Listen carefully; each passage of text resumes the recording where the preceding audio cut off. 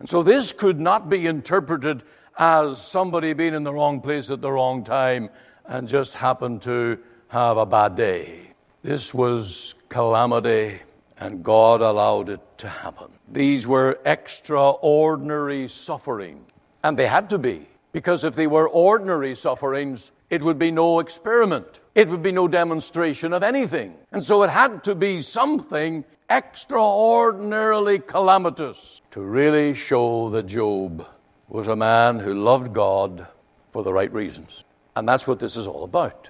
Loving God for all the right reasons.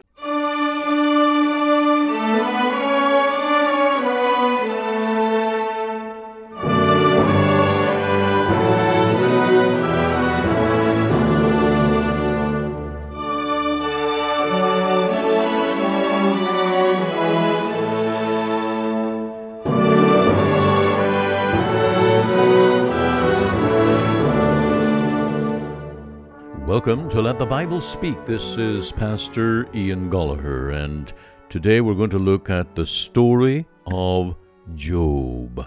This is one of those stop-and-go sermons where we will look at a little section of Job's story and try to shed some light upon it and then move on to see the interaction, the drama between Job, Satan, and his so-called comforter friends, and then how the story winds up at the end. A thrilling story, and an encouragement to every Christian that in the darkest hour of our Christian lives, God is there controlling, and there's nothing that the devil can do against the child of God that the Lord himself will not control. And so we are trusting, and that's the message. Keep on trusting in the Lord in the midst of your troubles and trials. And as we go through this message of Job today, may the Lord minister to your heart to strengthen your faith. So stay tuned as we let the Bible speak on Job. Amen. We're back in Job chapter 1. And the men in the recording room asked me what was my text, and I struggled. And I came up with the words of Job, of Satan, doth Job serve God for naught? And that's in Job 1 and verse 9. Now I say I struggled because today I want to simply tell you the whole story of Job. But firstly, let me ask you, who here this week, from last Monday morning until today, has had the patience of Job? I think I will allow the wives to answer that one. I think they would be the best to give an honest answer. It's a very common statement. That man, that woman has the patience of Job. It demonstrates a lot about character. It demonstrates a lot about a person's willingness to put up with that we might minister even to others. This story of Job is a fearful story, because what if it happens to us? If it can happen to the very best of men, it could happen to you and me. We wouldn't rank with Job at all. And if he suffered so terribly for such a long, enduring struggle, it could happen to me. But it's also a very helpful story. It applies to the businessman. It applies to the patient in hospital that is struggling with sickness. It applies to the bereaved, and it applies to the bankrupt. And so there's a great scope of application in this story of Job. But I have to also announce that Job, as far as the Bible states, never found the answer. Never got a reason for why all of this came upon him. And so it's a very surprising story. But to us, it's a most encouraging story, because we get to read the end of the book. And to Job, everything is doubled up. It's a demanding story for readers, because it's one story and 42 chapters. I challenge you to sit down and read the whole book of Job in one sitting. And it's therefore a very challenging book to preachers, Because in reality, we can't just take one text and give the bird's eye view, the big picture of what's happening in the life of Job. And so here we go today to simply tell the story. But it's the story about a man's testimony. And that's where it applies to you and me. Because you ought to be very careful about your testimony, what your profession is, and what the reality is in your life according to your statements as a Christian. Now, it's the story of a man who was very careful about his testimony. We come to this term where it was said of him that he eschewed evil. Eschewed evil. That means that he resisted it. That means that he fought back against evil and sin. We are introduced to this unbelievably good man, and you would think he would have no struggles, no sin problem. Well, he was a realist. He was living in a real world, a fallen world, a world, as we learn here, where Satan is busy and where he struggled, he fought and resisted against sin. He lived a life of repentance, always seeking to be more and more free from temptation and living more and more in the victory of the power and the grace of God. And you so live in this world today. If you're like Job, sin vexes you. Sin brings no pleasure to you, whether you see it in others, and of course you tremble lest it would come into your own life or to the life of your children.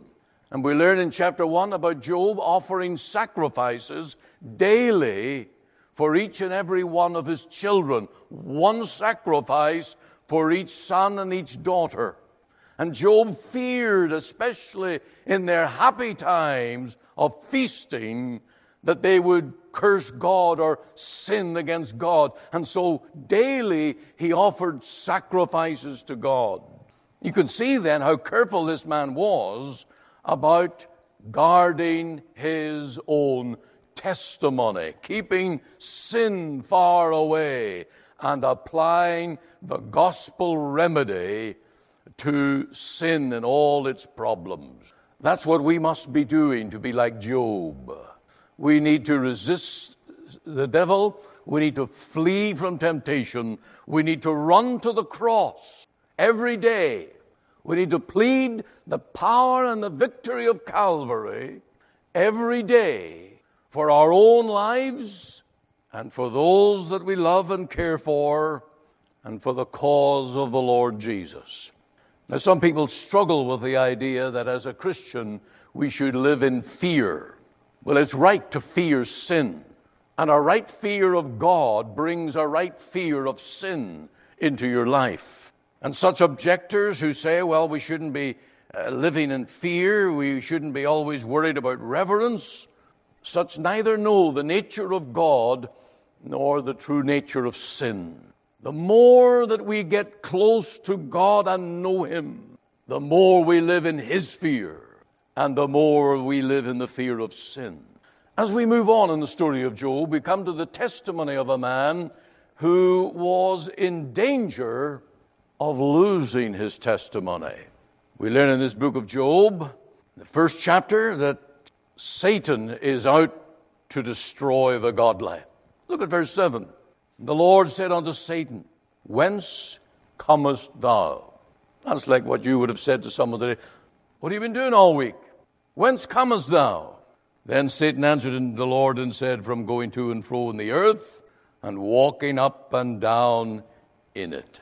And there he is there, as Peter would have said, as a lion, the roaring lion, seeking whom he may devour.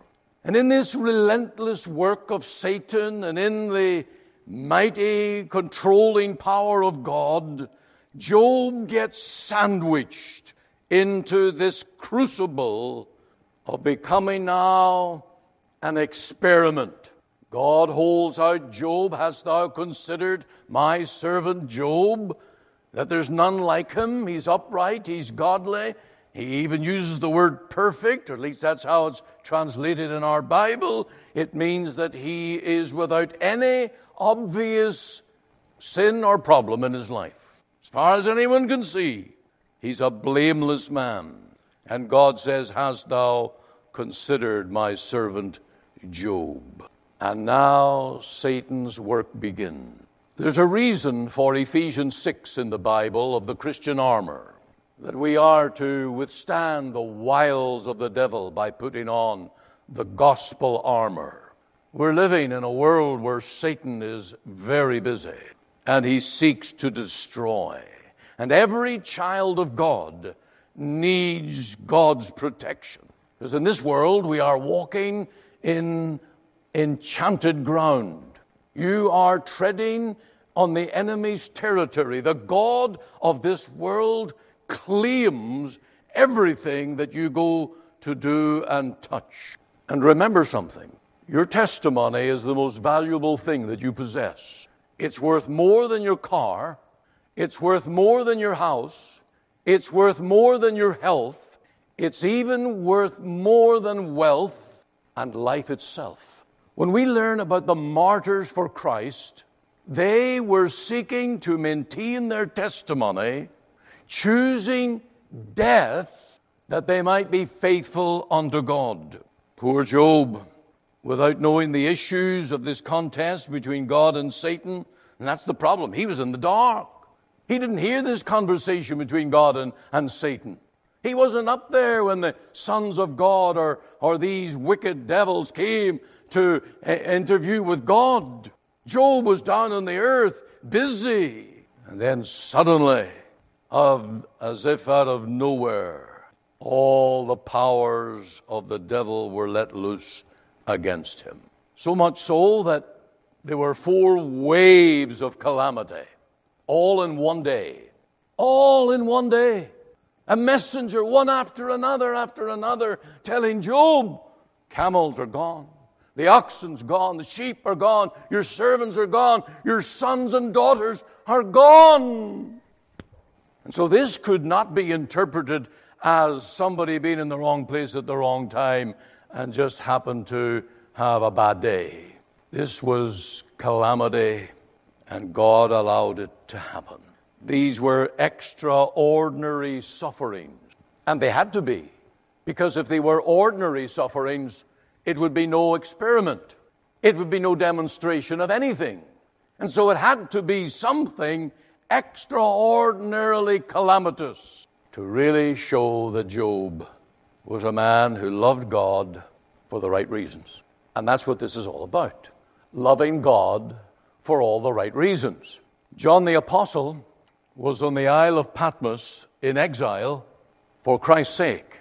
And the Bible tells us in Revelation 1 that he was there for the Word of God and for the testimony of Jesus Christ. Your testimony needs to be preserved at all costs. And it may cost you friends, money. It may cost you ease and comforts in this life. It may even cost you physical suffering. And for some around this world, they face imminent death if they will not deny the name of the Lord Jesus. Is this strange? Is this something this is medievalism? This is something out of a dark world that's not reality. Well, let's go to the New Testament here, to 1 Peter chapter 4 and to verse 12. 1 Peter chapter 4 and the verse 12. And I want to read what Peter said to new Christians. If you know the book of Peter, it was to young believers, and he said to them, beloved. These are Christians now, beloved, and Peter loved them. The Lord loved them, and Peter loved them. Think it not strange concerning the fiery trial, which is to try you. And Peter didn't give them an opt-out clause. He didn't say, well, if you live in a certain way, you will avoid trouble. But he said, this is going to come. The fiery trial, which is to try you, But don't count it as some strange thing that happened unto you, but rejoice, inasmuch as ye are partakers of Christ's sufferings, that when his glory shall be revealed, ye may be glad also with exceeding joy. If ye be reproached for the name of Christ, happy are ye, for the Spirit of glory and of God resteth upon you. On their part he is evil spoken of, but on your part he is glorified. But let none of you suffer as a murderer, or as a thief, or as an evildoer, or as a busybody in other men's matters. Yet if any man suffer as a Christian, let him not be ashamed. And so there's a real devil, a real spiritual warfare. There's a need for putting on the Christian armor in this world to fight against the wiles of the devil, his darts and his oppositions. And this is our responsibility. You're to own this. You're to realize that that's part of being a Christian. You can't be a Christian and ask to opt out. You can't be a man or woman with your name written in the Lamb's Book of Life, having the assurance of heaven, of professing to love the Son of God, and say, but I didn't sign up for the suffering part. And Job discovered that too, even with such a testimony as he had from God. A man who was upright, eschewed evil, was perfect, and even lived in the power of the blood of Christ. That's what those sacrifices point to, the sacrifice of Calvary. So if you're a Calvary Christian, living in the daily light of the finished work of the cross and the power of his blood to give you the victory in this world, you still can't opt out of the struggle. Now that brings us to the story now of a man fighting for his testimony. He is in this battle now. And in chapter 2 and verse 3, you will see that in the midst of all this, he maintained his integrity, his innocence. Let's read verses 1 to 3. And again, there was a day when the sons of God came to present themselves before the Lord, and Satan came also among them to present himself before the Lord. And the Lord said unto Satan, From whence comest thou? And Satan answered the Lord and said, From going to and fro in the earth, and from walking up and down in it.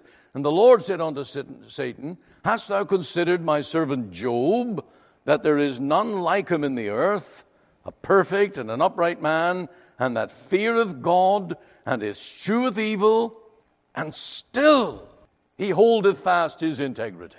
You remember how he would not curse God. He said, The Lord giveth, the Lord taketh away, blessed be the name of the Lord. And he maintained his integrity, his innocence. But you notice what the devil was trying to do in verse 3, at the end of verse 3, to destroy him without a cause. That's the hard bit. Because the moment that calamity comes, the question is why? But there's no cause. There's no logic to this. You can't lay it out and say X equals Y and you get this result. We're all bamboozled. Why? And there's no answer, because there is no cause. There's nothing in Job that the devil can lay hold of. But he's out to destroy him. And then Satan was permitted to take away his health. Remember his argument, Job will love God not only for possessions, but for good health. And then he was permitted to take away that, and he ended up sitting in the ash heap, scraping his boils in dreadful pain. Those boils, some think, is a form of leprosy. And he was a terrible sight, a terrible sight. And when you get to chapter 3, you can see how this calamity seeped into the depths and the recesses of his life. Depression, darkness, not knowing anything. How could this happen to a good man? In chapter 2:11, you'll notice that his three friends come along, Eliphaz, Bildad, and Zophar. They made an appointment together. That means they arranged to meet up, and all three of them would go and minister to Job. We're told in verse 11 that they came to mourn and to comfort. That's good, isn't it? That's really nice, to comfort. And the word comfort means to sigh. Have you been there? Where words fail you, and all you can do is sigh. I know of a minister, a young pastor, who was called into a home of bereavement. Sudden death came to the family, and on the way he had thought on how he would talk to the family and try and comfort them with some words that may help. When he got there, he couldn't speak. He just sat down and cried, and later he left without saying a word. You know, that was the best pastoral ministry that he could extend, just to weep where others are weeping. And I think that these three friends did that for a considerable time. They just sat with Job in silence for a long while, and they sighed together. And then, of course, the silence was broken. Now, these three friends, Eliphaz, his name means my God is gold. Eliphaz, Phaz is gold. We'll call him the golden boy. And you'll find that in his words to Job, he was always talking about purity. You know, this, what Peter talked about, coming through the fire as pure as gold. Well, Eliphaz was ministering to Job all the time about purity and being clean. And these words come up again and again in his speech. Now, of course, this was a dreadful sound in Job's ear, because in it was the accusation that Job was not clean, and it was due to some sin and some hidden secret thing in his life. For this that calamity had come upon him. And of course, all of this was applied to Job. Bildad, we're going to call him the prosperity guy. Bildad. When you read what he said to Job, he was always talking about prosperity. That God makes the good to prosper. It's the wicked that fall into calamity. And he preached the prosperity gospel to Job. If you look at chapter 8 and verse 7, you will see a little sample of this. Verse 6 and 7. If thou wert pure and upright. Oh, notice the dagger there. Job, if you were the true man that you say you are, you were pure and upright, surely now God would awake for thee and make the habitation of thy righteousness prosperous. So here's the prosperity guy. And he's saying that if you're walking with God and living for God, all will be prosperous. All will be well at all times, even here on earth. Now, Zophar, the third friend, I'm going to call him the go so far guy. Zophar, go so far. And if you look at chapter 11, verse 7, you'll see his words, can't thou by searching find out God? These men who came to comfort Job, and there was no reason for his suffering, and they wanted to find a reason. They thought the only way to get to the bottom of the issue is we must get a reason. And so one thought it was lack of purity, one thought that he would be prosperous if he was truly righteous, and one thought he didn't really know God. Some comforters. But if you read the three accounts together of these three comforters, you will find that they all bought into the prosperity gospel. The idea that if you are giving to God, walking with God, serving God, that you will always live in prosperity. And it has the theology of this, the idea that a good God and a just God will always reward the godly man here and now. Here and now. And it's the idea that God owes men riches for serving him. That's the prosperity gospel. And it's not true.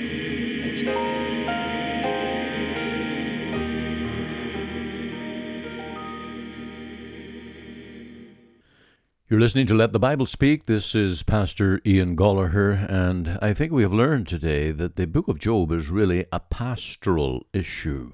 It's the issue of so many people. Why is God doing this to me? Or why is God allowing this in my life? And pastors get that question all the time. And in each of our experiences, we've had reverses, maybe sickness, financial loss, or some calamity that was really out of the blue, and we're left without any answers. Well, so was Job. Job did not get answers to the why, but we know that it was the drama of God glorifying his name by confounding the devil.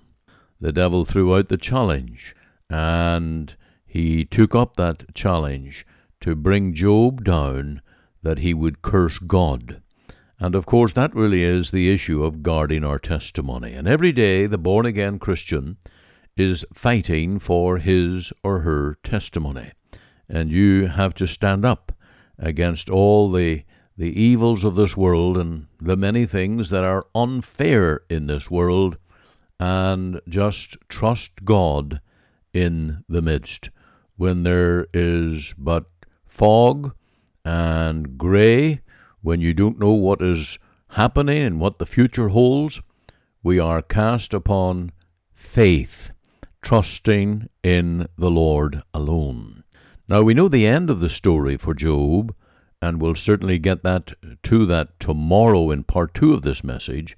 The end of Job's story is the mighty, amazing reward that God gave to Job, and how he increased his latter end, doubling everything, even the number of children that he enjoyed.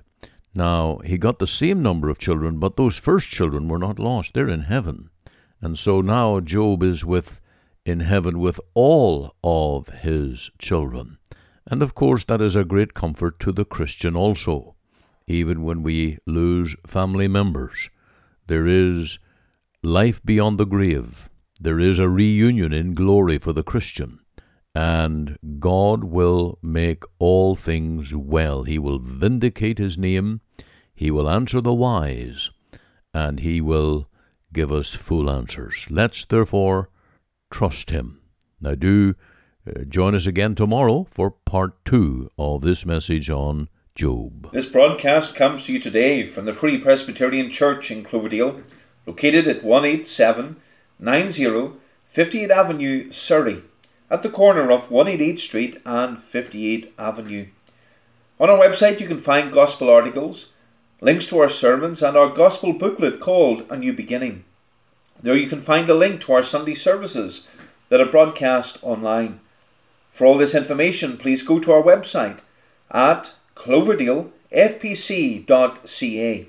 You're warmly invited to attend any of our Sunday services at 10:30 a.m. and 6 p.m. to meet with us as we worship God and to hear the preaching of His precious Word. We also meet for Bible study and prayer at 7:30 p.m. every Wednesday evening. Our Sunday School for Children and Adult Bible class meet every Lord's Day from September to June at 9:30 a.m. You can contact us using our office number, which is 604-576-1091. Alternatively, you can email me at pastor.cloverdalefpc@gmail.com. Again, for all this information, please go to our website at cloverdalefpc.ca. Our burden is that you will hear and understand the gospel that will lead you to know the Lord Jesus Christ and His great salvation. And this is Pastor Andrew Fitton. Thank you for listening today, and be sure to listen Monday to Friday at 5 a.m. and 5 p.m. and on Sundays at 9:30 a.m.